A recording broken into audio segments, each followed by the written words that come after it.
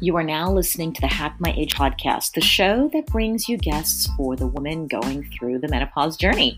I'm your host, Zora Benamu, a gerontologist, certified sports nutrition, menopause, and breathing coach. I'm the author of the Longevity Master Plan and the cookbook Eating for Longevity. And if you're a woman in perimenopause or postmenopause, check out the program on the hackmyage.com website to biohack and optimize your menopause experience, because menopause is inevitable, but suffering is optional. So now please head on over to Apple Podcasts or Spotify to subscribe to the podcast and leave a review to help others find us too. This is a really important point because it costs nothing, but makes a huge impact for me to support a podcast from menopausal women to normalize this conversation about menopause and attract even more amazing guests to the show for you and for me. You can now watch all of our podcast interviews on the Hack My Age YouTube channel. Some of our guests bring slideshows, so it's really great to have. Every week there is a new video, so just search Hack My Age on youtube.com or find the link on the Hack My Age website. Hello, age disruptors. Today I'm recording this podcast with a live studio audience. All of you attending this recording now are members of the Hack My Age VIP program. And part of being in this exclusive club is the ability to dial in and watch the interviews as they are recorded. And you can ask your own questions. If you want to be a part of this amazing community, go to patreon.com. That's patreon.com/hackmyage and sign up not only for these cool interviews, but so much more. Today's podcast is sponsored by the Institute of Bioidentical Medicine, which is the authority when it comes to understanding bioidentical hormones. And right now, I am in the middle of taking their Menopause Method course, and I am so impressed. This is a self-paced course designed by Dr. David Rosensweet, who's been treating women going through menopause for nearly 3 decades. I can highly recommend this program, particularly if you are a doctor or someone who's actually prescribing hormones to women for menopause. And if you're not, that's okay. Make an appointment at iobim.org to find out more about the program to see if you're a candidate for the Menopause Method. And ask for a discount with the code ZORA, Z-O-R-A. And if you're just looking for a qualified doctor who's highly trained in menopause medicine, check out their sister site, Brite, BRITE.live. Empower yourself with information and a doctor that you can trust, because menopause is inevitable, but suffering is optional. So today we're going to talk about empowering yourself about menopause, so you can ask your doctor the right questions when you're going through the menopause transition. Stephanie Shaw, she's going to help us get the right tools that she used with her clients that are effective and simple. Now, Stephanie, who is Stephanie? Stephanie is a health and wellness speaker and the host of the Hello Hot Flash podcast, which you can guess is a show like mine dedicated to a woman going through the menopause transition. And Stephanie loves to educate and has transformed her journey of overcoming a challenging 2-year illness of her own into a thriving nutrition coaching and online menopause educator career. And Stephanie has 2 holistic nutrition certifications and a master's of science from Northeastern University. Yay. And she helps her clients manage their hormones, take control of their weight, get their energy back, and slow down the aging process. So now, without further ado, let's meet Stephanie Shaw. Welcome. Thank you so much. I'm excited to have this conversation with you. Yes, we had a great conversation on your podcast with me, and I'll have that in the show notes too, so people can hear even more, because we talked a little bit about other things, but I wanted to talk, I was really interested in talking to you about how we can empower women to talk to their doctors and what they can do to learn how to navigate this menopause transition with you, because you got a lot of experience. But first, I want to start with learning about your personal health challenge that led you into the business of menopause. What happened? It's a funny thing. Like, I have a date in my mind, March 23rd, 2017. That's like when everything hit the fan. As I think about it, it had been going on for quite a number of years. So one day I climbed up the stairs and 45 minutes later, I was still trying to recover because my heart was beating so fast. Or I had twitching in my eye or numbness in my hands and feet. So when I look back, things were happening. But on March 23rd, 2017 is when my body really crashed. I was in New Orleans for a business trip with just one coworker, a team member, and no family at all. And that night, I ended up in two different emergency rooms. And I honestly thought that I had or was having a stroke. So numbness in my hands and feet. My heart was beating rapidly. My jaw became numb. My left side started to like seize. And I remember we went back to between emergency rooms, we went back to the hotel, and my body was just convulsing right in the middle of the lobby. People just kept walking by. So thank goodness that Sarah was with me on that trip because she was taking care of me. But that started a path of me going to 18 different doctors, two world renowned medical facilities, and spending over $20,000 out of pocket to uncover what was going on. And I think the hardest part for me was it never presented the same way. So it could present as a headache. It could present as neck and back, shoulder pain. It could present as a gut issue. I have someone else that was on the podcast, and she has done some research saying that there's 100+ perimenopausal symptoms. So I'm like, let me kind of go down that list. I was like almost at 40. I'm like, what the heck? No wonder every doctor I went to kept sending me to another doctor because no one could uncover what was going on. So that was part of like the beginning of my journey. And it took 2 years in order for me to get my body back to normal. What you're saying, this was perimenopause. This is menopausal symptoms that you had. It wasn't some serious illness. I had so many MRIs, so many CAT scans, excessive amounts of blood work. I cardiologists, neurologists, who else? Orthopedic surgeons. I'd gone the complete gamut. Every single one came back to me with this little smirk, like, we can't find anything. Everything looks great. And I'm like, no, I just wanted to like shake them. Like, I didn't want them to find anything. Tested for lupus and Addison's disease. Again, I didn't want them to find anything, but I'm like, wait a minute, there has to be something going on. Even down to which I didn't realize until this year that this is a perimenopausal symptoms, phantom smells. So I would walk Yes. around the house. Yeah, I'll be like, stove on, what's stove on? Or I was one of the like, so you can have like, you can smell electricity, gas, but you can also smell sweet. And so I was one of the people who smelled like the maple syrup smell as well. And while you may think that that's a good, cute thing, it is so freaky. And I can't explain it, but right up in your nasal passages, it's just this intense sugar smell, and it's not a good thing. So yeah, I had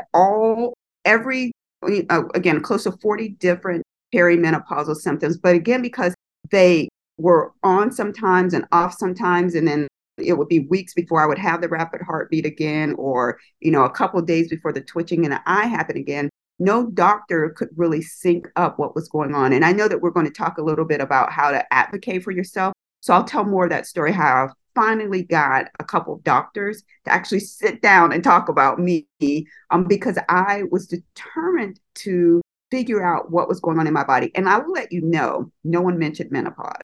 That was my next question. I can't believe no one thought, hey, let's test your hormones. You're about that age. My gynecologist, and I love her to death, and I trust her. She's performed 2 surgeries on me. She is my age and everything. And I'm like, now that I sit back, I'm like, we never even had that conversation. And that wasn't a conversation that I was having in my home either. I didn't grow up talking about any of this. So I did not align my changes with the changes in my hormones, which is again why it took almost 2 years for me to recover. How old were you when this started? So it's 27. I was 48. Yeah. 2017, I was 48. But again, to be honest with you, if I look back, it started before then, but the symptoms were much further apart.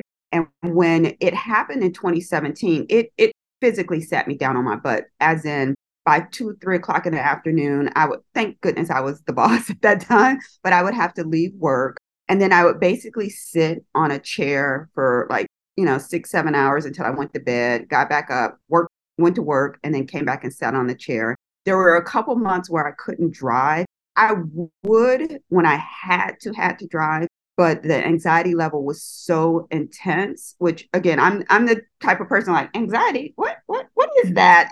Suck it up and keep going. I'm like, please forgive me to every person I ever thought that about because I know how real it is. So I couldn't drive for a while. It was my youngest son's senior year in high school, and almost all his classes were done, and he had like 2 periods where he was just like office work. And so I would have to pull him out. I pulled him out a couple of times so he could drive, so he could come home, drive me to work or drive me different places because I just could not get around. Two of the scariest stories was I was it's Mahoning Avenue, which you won't know, but in the town in which I live, where I was driving down the street, which is close to the university campus where I worked at that time. And I just froze in the middle of the street. So my husband had to come get me, physically pick me up out of the driver's side, put me in the passenger side, drive my car to safety, walk back and get his car. And then I can't even remember how we figured out that I got home. I think we left my car in the parking lot. And then about a month later, I was driving on Route 82 and it's 65 miles per hour. I'm on the left side and I freeze, like I cannot go any further. I stopped my car in the middle of the highway. Well, and at that time, Ohio had a huge, and still does, has a huge opioid crisis. So I had enough wherewithal, and construction was going on. So I'm setting the whole stage. There was construction workers out everywhere. I'm stopping my car in the middle of a lane that you should be passing in. But I had enough wherewithal to think, oh, opioid crisis. They're going to think that I'm high. They're going to inject me with Narcan. So I like wrote this note. I stuck it on the steering wheel, like, I'm having an anxiety attack. I am not drugged. Please do not give me Narcan. And my husband, again, he had to call his brother. His brother had to drive him to where I was at. And then he had to physically put me in the passenger side again and then drive me home. So this menopause crap really, really hit me hard, especially as a person who had not been sick or, again, didn't think that, I would be anxious or didn't recognize the stress that was also debilitating that was going on in my body. That's unbelievable because I don't know you well enough, but you mentioned you're not the anxious type. It's not your character. You've never had anxiety attacks before. It's amazing how hard that can hit because we know that if you have a tendency towards depression, for example, or anxiety, and that's your history, yeah, you're more likely to have these during the perimenopause transition as a symptom. It's more likely, not that it will, but it's just more likely. And you're here somebody who's not at all in that category, and it's hit you so hard. So it's really interesting. And I bet you probably thought, I'm going crazy. I've got some serious disease because you don't have that history. It's not your personality. It's not your character. So I can be really, really scary. So I'm really glad you shared that story with us because it does, can give us a clue for some women who maybe are dealing with the same thing. So okay, we do want to hear how you, in the end, what you did. But how did this also lead you to help other women dealing with perimenopause? Yeah. So one, I think part of the anxiety came on because I couldn't get a solution. But I also, during this time of trying to find a solution, I understood that there was a greater purpose behind me being sick. So instead of wallowing in the sickness, I would have these moments. I believe in prayer. So I would have these moments like, okay, God, I just need to be mad for 60 seconds. Let me be really, really angry and scream and yell. And then I'll get over it and keep, praying and fasting and doing whatever I need to do. So I would like have these screaming, shouting moments. And I'm like, okay, I'm over it. Let me figure this out. For some reason inside of me, came up almost immediately that there is a reason that this is happening. So I've always wanted to support people. I've always wanted to help women. I've always wanted to do something related to food. I thought I would open a vegan restaurant, but I'm like, yeah, I don't want to work during the hours that people want to eat. So that's not gonna happen. So I always, again, felt like there was this purpose around what was going on. So during this time of me being really sick, again, I was sitting down quite a bit. So I started to read. And then I'm like, man, for like 4 years now, I keep bringing up this one nutrition and coaching certification. And I'm like, I don't have time. I don't want to do it. So what I did was worked on that pain, trying to make it go towards a purpose. So even though I was sick during that time, I did go back and get the certifications. So that once I got the certifications, I started to heal my body and I started to understand how simple it was, I guess, is I don't want to, make it seem overly simple because it wasn't, but at the end I just ate differently. And that's how I was able to heal my body. And when I found out how quote unquote simple it was, I understood that this is a message that more people need to hear. And in the back of my mind, I'm like, if more people did know about it, it wouldn't have taken me 2 years to get through this path. So what can I do next in order to help other women? Okay, I'm a little confused. I just want to understand. You call yourself sick. You called this an illness. Is it really something that you found out, or is this just the menopause transition? It's just the menopause transition, but I still coined it as sick. I felt sick during that time. So, with the rapid heartbeat, with the had migraines, I had the auras where I, would like completely go black. I had vertigo for a while during that time too. So I still say that I was sick, but it was the perimenopausal transition because even though it was technically like that hormone imbalance, it still took me out and caused me to have quote unquote medical type of problems. Yeah, interesting. Now I find that fascinating because it's not, I mean, menopause isn't an illness. I mean, there are people who say it's a disease and it's an illness and we need to treat it. Yes, I understand why they're saying that, but it's not.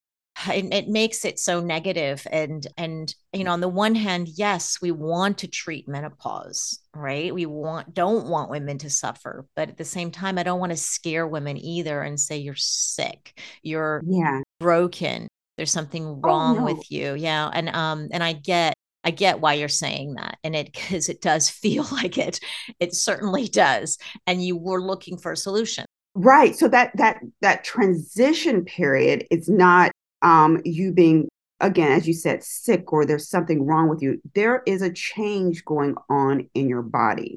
During that change, it can show up as different things that will cause you to quote unquote, as in our society, coin them as being sick or being ill or having a symptom of. So while perimenopause is what was going on and my hormones were changing, perimenopause caused me to feel as if I was sick, caused me to feel as if, I was having a heart attack when I was not, or caused me to feel as if I was having vision problems when I was not. So yeah, it was all part of that transition. And again, I'm like you, I don't want women to be afraid of it because my mom didn't have any of this. I underlying, which I did not recognize until I was like in the whole heat of it, because I quote unquote never had stress or anxiety. I really did have stress, but I didn't recognize it as stress. I'm in my mind is like, you need to get something done, you just get it done, you keep moving. This situation comes up, you take care of it and you keep moving. Well, a lot of times as women, people in general, you keep doing that and these layers start to build on your body and you don't even realize that you're packing things down so tightly that at some point that tight packing is going to explode on you. So all of that in addition was going on for me. So that's why the symptoms and the sickness and the quote unquote illness came about with that perimenopausal hormonal change. Because like you said, for some reason, women, it's, I have a hot flash when I drink too much wine or eat too much sugar, and then I kind of keep it moving. But for me, because there were other things going on, it increased the intensity of this period in my life. Just to take it to the other side, because also I don't want women to think lightly, oh, it's, nothing we can do about it. It's just natural and it's a normal process. Yes. But because we lose our hormones or they're in decline or they get so low or unbalanced, it does set us up to have a higher risk of these diseases. So that shouldn't be ignored either. So it's not the menopause itself it's giving that is the disease. It's that could set you up. And because if you didn't take care of it, you would really get sick. I mean, a perhaps, I don't know, but you have a higher chance, probabilities are pretty high that because of the lack of hormones, or maybe the nutrition, I don't know what else you did, that would set you up for maybe obesity and diabetes and heart disease and get a heart attack and a stroke and a osteoporosis and like who knows what. Yeah, yeah, yeah, Right, yeah. there's You're just that right. that link, right? There's that link that sets us up. So I want people to be aware of that too. And yes, just all this stuff can feel like, yeah, you are so sick if you don't know what's going on. This episode is sponsored by Oxford Healthspan, the creators of my favorite supplement, Primeadine. I admit it, I am a total supplement junkie, but if I had to choose only one, it would be this one. And it's because Primeadine is spermidine, and this is shown to activate autophagy, which is super important. Now, this is a cellular cleanup and recycling process that declines as we age. So, as we get older, our cells accumulate a lot of junk and waste, which isn't good for our cells, our health, nor our longevity. So, we need to clean it up. And if you want the research on this, go to oxfordhealthspan.com and you can see all of it, showing how spermidine supports our brain, our hormones, and our heart health. And another great side effect is stronger hair, skin, and nails, but also longer eyelashes. But the real important reason why I love Primeadine is because I have never ever received as much feedback on a product I recommended as I have with Primeadine. Literally every week someone reaches out to me on Facebook or Instagram with an amazing testimonial. And most of the time it's about improved sleep. And even some of you told me it's reversed a bit of your gray hair too. So I find that totally amazing. So I can honestly say with 100% certainty that Primeadine is the best spermidine supplement you'll ever find. And you can try it with a 15% discount by using the code ZORA, ZORA, on oxfordhealthspan.com. Just be sure to get back to me with your results too. Now enjoy the show. Let's talk about some of the obstacles and issues that women in menopause and this transition and in menopause have when they walk into that doctor's office with those first symptoms of menopause. Yeah, Like, I what think did you see? I bet too, yeah. So one of the biggest obstacles I think are that list of 100 because menopause presents in so many different ways. So you go in and maybe week one you're talking to your primary care physician about rapid heartbeat, and then week two, oh no, I'm not having it. I'm having migraines, and then week three. It changes so frequently. And so I think because it can present in so many different ways, they may be sending you to different doctors and that connection never happens, that this is your hormones being imbalanced. So I think that's a huge obstacle. And to overcome that obstacle, journaling, writing down exactly what's going on, what foods you're eating, what exercise, what stress is going on in your life, and then being able to tell that complete story. Okay, my heart beats rapidly. Oh, every time that I eat this type of food, or every time that I eat this sugar, or every time this person is in my life, kind of thing.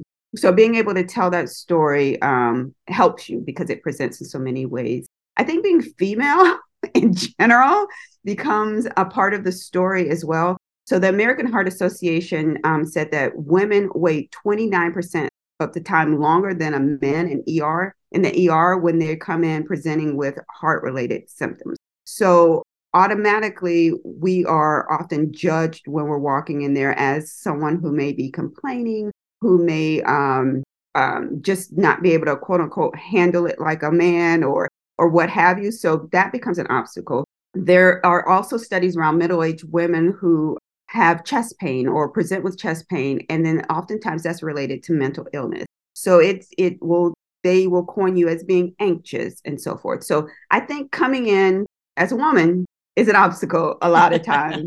And Yep. then, men showing up as stoic, like, oh, and women showing up as quote unquote always complaining. Well, I look at it as we honor our bodies and we recognize what's going on. We're more in tune, I guess I should say. I feel like we're more in tune to our bodies. So, yeah, we may say that this hurts or we feel this way more often, but I think it's not because it's more than I feel like it's because we're just more in tune to what's going on. So those are the two biggest obstacles that I see when we go into the office. And one of the other ones is oftentimes the doctors are not trained to think about menopause and or nutrition. So that does not become, I've heard so many times, oh, you're just getting a little older, ha ha ha. Well, yeah, yes, I am. But are you thinking through the process, the steps that happen to a woman as they're getting older, and how are you helping me support that? So the lack of training around menopause and nutrition, I think, is another huge obstacle for us when we're going through menopause and perimenopause. Yes. And I would add, as a gerontologist, if you're older woman, you also don't get the same treatment because older Mm-hmm. adults, right? Unfortunately, doctors may often say, well, you're going to die anyways, like, or Yeah. you're too complicated, or we need to leave room for the younger people. And this is what happened, with so many with COVID and with so many things.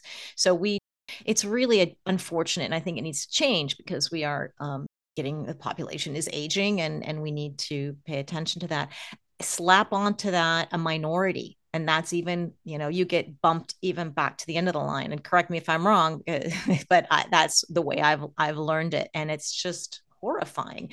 So being a woman, being older, being handicapped, slap on a lesbian or transgender or whatever you want, and it just gets worse and worse. So really, we need to advocate for ourselves, and I think women who are going through this transition and like you approach the doctors and especially told, oh, everything's fine, we're being so gaslit. And then I notice also with older women in this age of different generation, let's say in your 70s and 80s and up, those women are a bit more quiet. They don't want to rock the boat. And maybe they're more stoic like a man. Maybe they have been trained like that, but they don't advocate for themselves and maybe not getting the right treatment either. So I think there are a lot of obstacles that women face in medicine and healthcare, and we really need to advocate for ourselves. So let's talk a little bit about what the things that we can do. What are your, so let's say, 3 tips on how a woman can advocate for herself in her menopause journey? Yeah, I want to jump up real quick before I do that on and so around advocacy. But I remember when my grandmother was in the hospital one time and they had not cleaned her properly, like around her feet area. There was stool on her feet. And I'm like irate. And she's like, baby, don't say anything because I have to be here alone with them and they know what they're doing. And so she's a elderly African American woman raised in the South. There's a level of respect because you're more educated. There's a level of fear because you don't know what's going to happen later. So you're exactly right. As women age, or as you were saying, like sometimes women are more stoic, or they are have that fear level around rocking the boat when it comes to their medical health care. And I'm trying to get my mom out of that, but she's like, no, you just come with me. So I'm like, okay, I'm coming with you because we're not going to take that. That's one great solution. I think you and I discuss this also in your podcast is if you are listening and you have an older parent, men also deal with this problem too, but particularly women, take your mom, take your dad with you or you go with them to their doctor's visits, and you can advocate for themselves, and sometimes showing them and showing that you're not rocking the boat and you're not causing problems, and hopefully the doctor's not going to get flustered if they're a good doctor, Right. and they'll be patient and understanding. You'll show them the way, and eventually maybe they can do it on their own. Yeah, yeah, that's awesome. So some of my advocacy tips are one, trust your body. So we talked about that a little bit. If you feel like something is off, trust your gut because you know your body better than anyone else. What did I say? I went to 18 different doctors across 4 different states, 2 world-renowned medical facilities, because I knew that there was something going on. And even though the test results came back normal, I'm like, this just is not my normal. So I had to keep pushing, keep fighting, keep finding different doctors who were willing to have those conversations with me. So, and it takes some work, but in order to advocate for yourself, I feel like you're worth it. So find someone who will actually listen to you and someone who understands where you are, where you're going. And if they don't understand, they're at least willing to help you move forward. So I had a physical therapist who was like, he was hilarious, but he's like, you're confusing me. You're this way one day, you're that way another day. I don't know what to do with you. But let me talk to one of your other doctors and see if we can put a plan together for you. So if you can't find someone who knows what's going on, at least find a doctor that respects you enough to help you navigate this. So that's the one thing. And then building your team, I think, is another way to advocate for yourself. So I fired a ton of doctors. So I went to more than the 18. The 18 are the ones I kind of stuck with for a minute.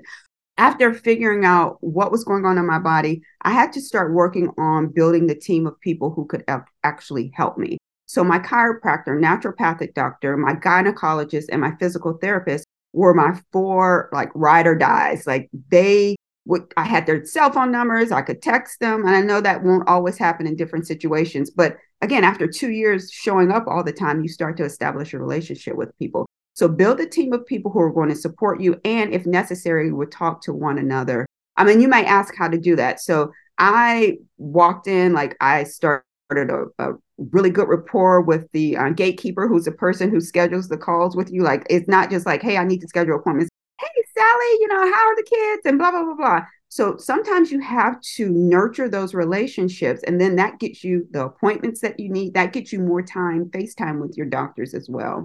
Keeping your own records is another way to advocate for yourself, because you once I think that when the doctors recognize that you're on it, they are on it, at least in my experience. So part of my recovery was I took a ton of different types of supplements. So I was eating as a vegan at that time. So, my bees were off.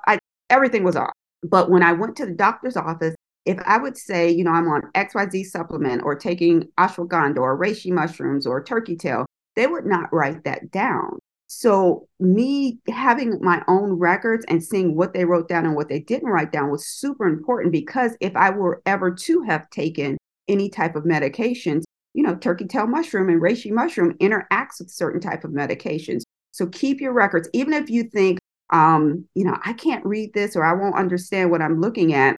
When you're asking for it, in my experience, that extra step of asking for it has made the doctors slow down and start to explain different things that I have. It's about that relationship building, about that rapport. So keep your records, make sure that they're writing down everything that you need, and ask them for year over year. Like my primary, she laughs at me now. She's like, you want last year's too, or am I going to have to sit down longer with you, kind of thing, because she knows that I'm going to go over that. So those are the three things. And then coming prepared. So having that, just like you would interview an employee or whatever, look at this as an interview. So come prepared, have your notes of what conversations you want to have with that doctor. And again, that opens up that door so that they're more apt to work with you. I have one question about, I'm totally on board with you, especially when it comes to menopause and you get gaslit by your doctor and go find another one and build your team.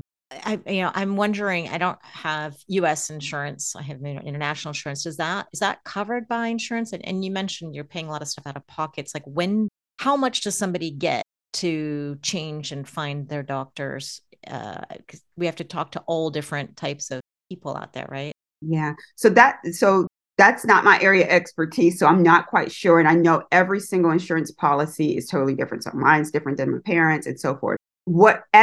On top of what was going on at that time, we didn't have medical insurance. And never in my entire life did I not have medical insurance. And there was this short window of time during the same exact time that we did not have medical insurance. So I was paying out of pocket. And then on top of that, I found that a lot of the Western doctors, who later on we did get our insurance back, but when a lot of the Western doctors were not providing the support that I needed personally at that time. So I still was paying out of pocket. So the insurance that we have now will pay for a chiropractor, but they will not pay for a naturopathic doctor. They won't pay for a functional medicine doctor and so forth. So in my mind, I thought, I could buy a new outfit. I could have cable. I could have a car. I could XYZ, or I could have a healthy body. So I made adjustments in our budget. I just bought a brand new car actually when I got sick. And I'm like, okay, I have another car. Plus I have a brand new car. I'll just get rid of the brand new car and keep driving the car that I already have. So I did some mindset shifts when it came to finances as well, because the priority for me was my health. I will talk to so many women who say, I can't afford XYZ or I can't afford, and their lifestyle does not equal, and I'm making a judgment. I'll just be completely honest. But from what I visually see, their lifestyle does not tell me that they couldn't afford to go to a chiropractor for $35 or $100. Their lifestyle does not show that they could not necessarily take the time to go to a naturopath. So I'm saying all this to say, a lot of times when you're sick, if the insurance does not cover it, there's some hard decisions that you have to make. Maybe it is no Netflix for 6 months or what have you. Make some decisions that will get your body healthy. And then you can truly enjoy the new car, the Netflix, the clothes, the shoes, and so forth. So again, I don't know personally about the different levels of insurance or who covers what, but the more doctors you seek, the more the expense. And a lot of times the types of doctors that I found helped me most were the out-of-pocket doctors. I sold my house to pay for my health care. Okay. You can go to some extremes to have a certain, yeah. So while I'm saying this, I'm like, I'm feeling bad. I shouldn't say it, but I'm so happy you just said that, because when it gets down to it, like, don't you just want to be healthy? And there's no judgment being passed. Everyone has a different lifestyle. Everyone has a different partner who may not buy into the selling the car or selling the house or what have you. But when it came down to it, I'm kid you not, all cable cut off, like everything that I thought was extra. And then all of a sudden I had the extra $20,000 a year when I started thinking about insurance or car note or cable and so forth. I'm like, oh, there's some money right there. Not eating out, because cooking at home is better for you anyway. So do you know what I mean? So it will, you'll be able to, you'll be able to find the dollars when, if you make some lifestyle adjustments. And I always recommend people to start now. If not, we should have started yesterday, in that little kitty of money, of having some savings for that extra health care, because when you need it, you really find out insurance doesn't pay for it. You're like, oh, I have insurance, I'm fine, or whatever it is. But then when you need to cash in, oops, sorry, we don't cover that. So really, I want people to start saving. If they're not saving now already, make an extra savings for that healthcare, because as we get older, we may need it. Hopefully we won't, but you may need it, like you mentioned earlier, to buy the healthy food, or invest in a good supplement, or invest in prevention. Right? I'd rather be taking a bunch of supplements than a bunch of medication later on. So please, yeah, invest in your health. And if you got to save some money right now, please do it. And we've got, I don't know, if you're in your 50s, you got 30 years to save. Imagine how much, money that could be if you put away, I don't know, $1 a day or $10 a day or 50, whatever it is. It should be done. So, My yeah. sister is going through chemo right now, and it's $10,000. I think I'm quoting that right. It might be 15,000. 10 is the minimum per treatment, and she has insurance. Isn't that? It's like it sets you up to fail. Do you know what I mean? Like, so yeah. You save. You're exactly right. Start saving now, putting away some money, and or it's, well, save, but also invest in healthy foods. Invest in not the 99-cent supplements at the corner drugstore, but into some really solid supplements to help your body stay healthy. So, yes, there we go. Some really great tips. Advocate for yourself. Don't take no for an answer. And I'm really glad that you never gave up, right? You just said, I'm going to find the solution, whatever this is. And you eventually found it, right? Tell us in the end how you did find it. Is it because you found this physio who helped set you on a track and build a team, or was there another solution that you found? So I found, again, I said across 4 states. So I live in Ohio. Very, very good friend of mine knew of a chiropractor who's also a naturopath in Oklahoma, like 2,000 miles away. And he did one urine test. Like, he shipped me the test, did one urine test, completely changed everything. So he had me take this list. I checked off this list. It was like 88 questions. And here I like basically yes to every single question. Are you, I can't even remember them right now, but they were all the symptoms that I was having. So he took the urine test. He came back with this 2-pager. Okay, you eat this, don't eat that. I'm like, okay. And that's basically all that it was. I had to do more in-depth research about things that I could eat and so forth. But right at that point, I was willing to do whatever I needed to do. So it's called a Zyto test. It was a urine test. And he found that I was allergic to certain food, like pineapples and tropical foods, some tropical fruits rather, certain types of beans, because again, I was eating as a vegan that time. So I was trying to find the weirdest beans ever because I was, bored with eating black beans and rice all the time. So there was just certain foods that were causing my body to be off. So on top of the hormonal symptoms, I was also not eating for my body. After he, gave me that list, I'm like, oh, wait, when I do eat pineapples, I will get a hot flash. Or if I do eat that type of bean, I do have gut issues. Or it feels like my hormones, or I get more anxious when I am eating this type of food. It was so amazing what that one test did for me. And that's when that was really helped me catapult to that second nutrition certification. I'm like, oh, I need to learn more. I need to understand more about what's going on. So once he gave me that, it took, I keep guessing the amount, I'm going to say 6 to 9 months in order for my body to start to heal. So I started eating differently. I started meditating, doing yoga, doing things for my mindset. I started having big girl conversations. I understood where the stress was coming from. I cut a couple of people out of my life. I limited space in my life with a couple of people. And I just told people who I wanted to stick around that if you don't change, then there will be a change.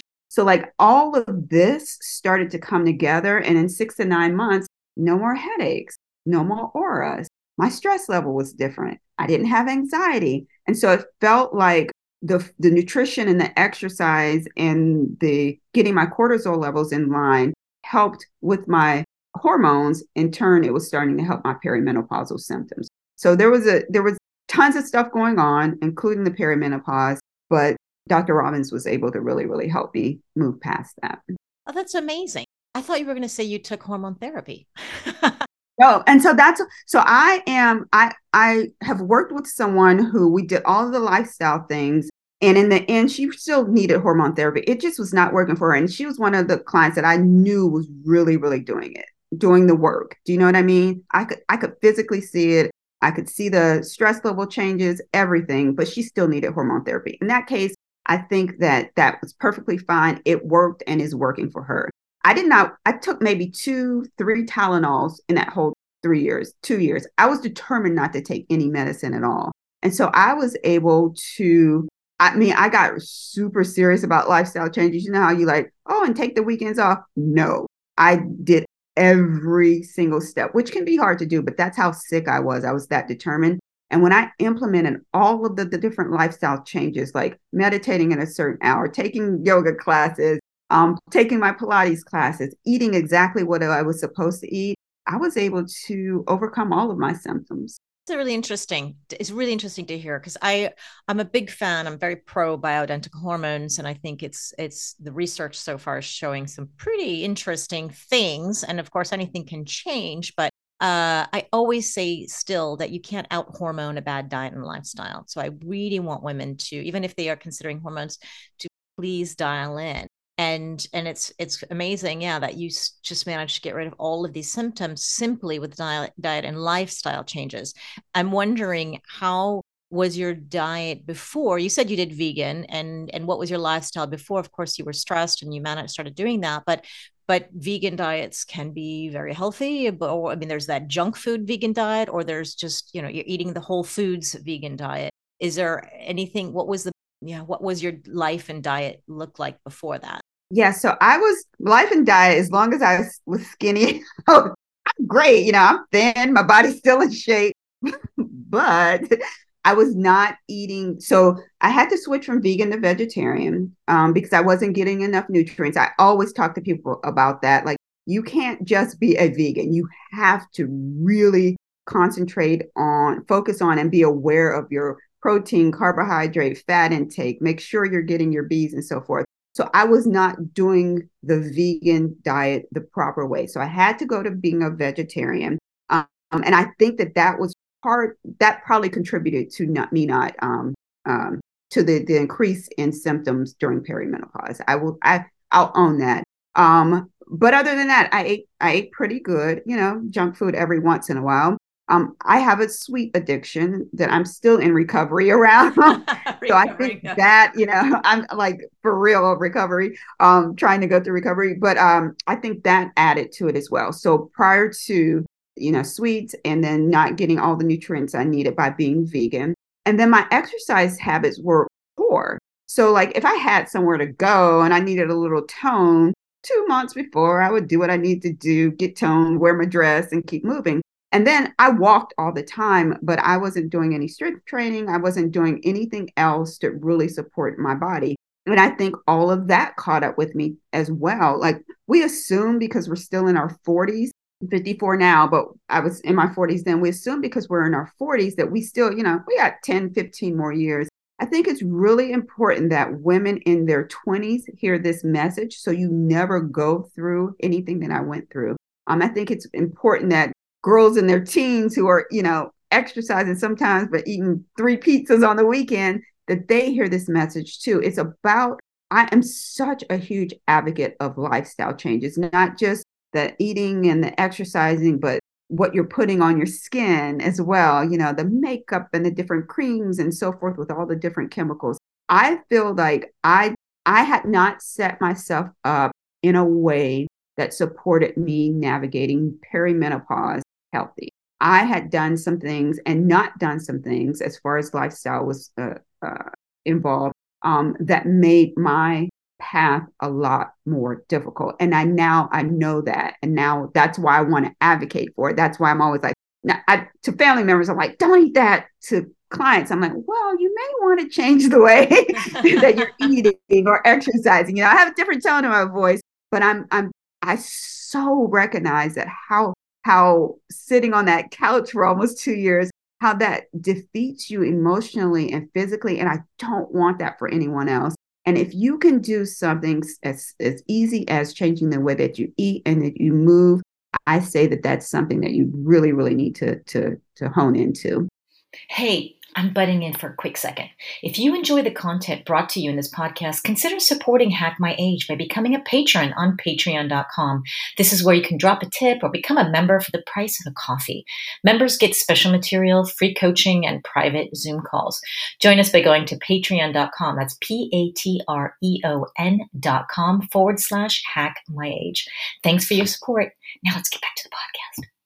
It's great that you found what works for you, and everybody's so different, right? They So are. They it are. is, I'm sure you're coaching people and going, wow, that's diet's working for them. Like, wow, how interesting. And that one, the same diet, not at all. And I find interesting too, some women, when you talk about vegetarian, some people wouldn't be able to tolerate grains and sugar and alcohol, and not that you drink that, but dairy, eggs, which are all very vegetarian. It just shows you everybody is so different. And Yeah, they because those are. can be triggers for some people in terms of the symptoms that you have. So it sounds like the symptoms you had were partly menopause and partly just intolerances, right? They were. You're exactly right. So vegetarian for me just means vegan with eggs, basically, because I can't And because I dairy, still yeah, well right? I don't well if I do like plant-based dairy. I don't Okay, but do yeah, so no dairy I for you. can't yeah, yes. I even as a child like not and that's another thing I now that I am more aware I think oh, even as a child, I didn't really like milk in my cereal and it would make my quote unquote tummy hurt kind of thing. Like not recognizing what is going on in your body, I think was part of it as well. Even though I had that gut intuition, I knew there was something going on, but I wasn't listening. I was not listening to my body. One thing you mentioned earlier, I think we need to stress as well is to the younger people listening to this, or if you have daughters who are in their 20s and 30s. I'm doing the training, the menopause method training with the Institute of Bioidentical Medicine. And I learned, and it's fascinating, that our progesterone takes a precipitous decline in our 30s. in our 30s, very strong, very fast, very hard, much faster than the estrogen that we're losing in our 40s. And so women can have these perimenopausal symptoms in their 30s without knowing it. And a little bit of progesterone, perhaps, maybe, there's a lot of other reasons women may be not feeling well, but this program doing is a training for doctors. And so they're trying to give them an outlook, say, hey, you may want to ask your clients to test their progesterone and see if they're in their 30s. I mean, we're menopause is like way far away for these women, but it's an imbalance of hormones. And that's what perimenopause is when your hormones are going out of balance.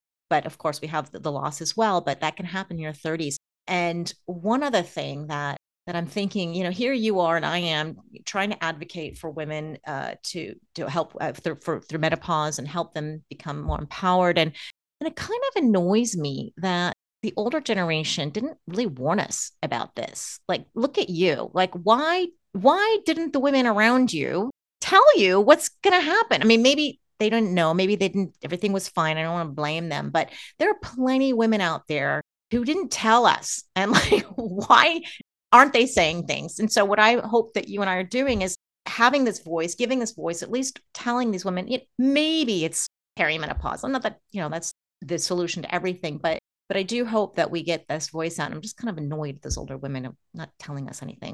Yeah, but you think so? I was interviewing someone and we were talking about vaginal odor. I'm like, I would have never said the V word in public. And my mom hears this episode, she's gonna be like, what are you doing? What are you talking about? This is so I think that we, at least my family, at least the people that I know in my community, it was not a conversation to have, because that's a conversation that you have in the privacy of your own home, in the privacy of your bedroom. You don't publicly talk about menopause and sexual health Periods. or anything. Oh my gosh, you don't talk about your period. Don't let a boy touch you. That's your sex ed talk kind of thing. So I think I am so encouraged by women our age who are having a voice, and even more encouraged by women my daughters-in-law age this is everyday normal conversation for them. Do you know what I mean? So I think it's getting better. I think it's just historically it was taboo. It was something that you shouldn't talk about. It was something that was very, very private, not recognizing that the more conversations you have, the better it can be for that next generation. So I think that we're waking up to that, and we're going to help the next generation. So I have to tell you a couple of stories that have been happening. I'm right now in Hanoi in Vietnam, and I've been doing reels, very interesting 1-minute reels about women and going through menopause all around the world, and older women who've already gone through it. And I like to ask them, how the journey is. And there was this one woman, she was actually 37. So I was trying to get a younger perspective. I said, what about your mom? What do you think of menopause? What do you know about menopause? And your mom? And she said, when my mom went through menopause or perimenopause, let's say, she was with all these symptoms, but she lost her period. And so she went to the doctor because she thought she was pregnant. And she didn't even think about menopause. I mean, of course, she's in perimenopause. She's in her 40s, maybe late 40s. Right. She is going to the doctor, thinks she's going to have a baby, until the doctor says you're not pregnant. And you can imagine the stress. This woman had a lot of stress. She did not want to have a baby at that time. So Oh, it God. was very stressful. I've met another woman who said she thought, like she had some horrible disease and she thought she was dying. And it's because nobody warned her about perimenopause. Nobody told her about these symptoms. And yeah, so you can, we laugh about it now, but you can imagine the stress that these women actually had during that moment. They think they're pregnant and their life's going to change, or they think they're going to die. And it's really sad. So I really hope that we can change the open the conversation and change these perceptions of menopause, as well as expectations of what's going to happen in our lives in this change, right? Yeah, yeah. And I thank you for your podcast and for the work that you're doing as well. Because the more we have these conversations, as you said, the better things will be for our next generation. So I'm going to have to let you go, but I want to share a little bit more about you. You've got a freebie, a hormone quiz on your website, hellohotflash.com. You got some Mastering Menopause course, and anyone can find you on your website, hellohotflash.com, and you're also on Instagram, and you're on Facebook, Pinterest, LinkedIn. I have all of the links in the show notes. And is there anything else that any other area that people can find you? Or you want to share where they can find you? YouTube and TikTok as well. So Oh, those are perfect. two new vehicles for us. Excellent. So before I let you go, do you have any last words for women going through the menopause transition? Well, I would just say, hang on in there, girl. It will get better. Make sure that you're sharing whatever you learned today or whatever you've learned on Hack My Age. Make sure that you're sharing that with the next generation. I think that's the best advice for everyone. Oh, fantastic. And even boys and men.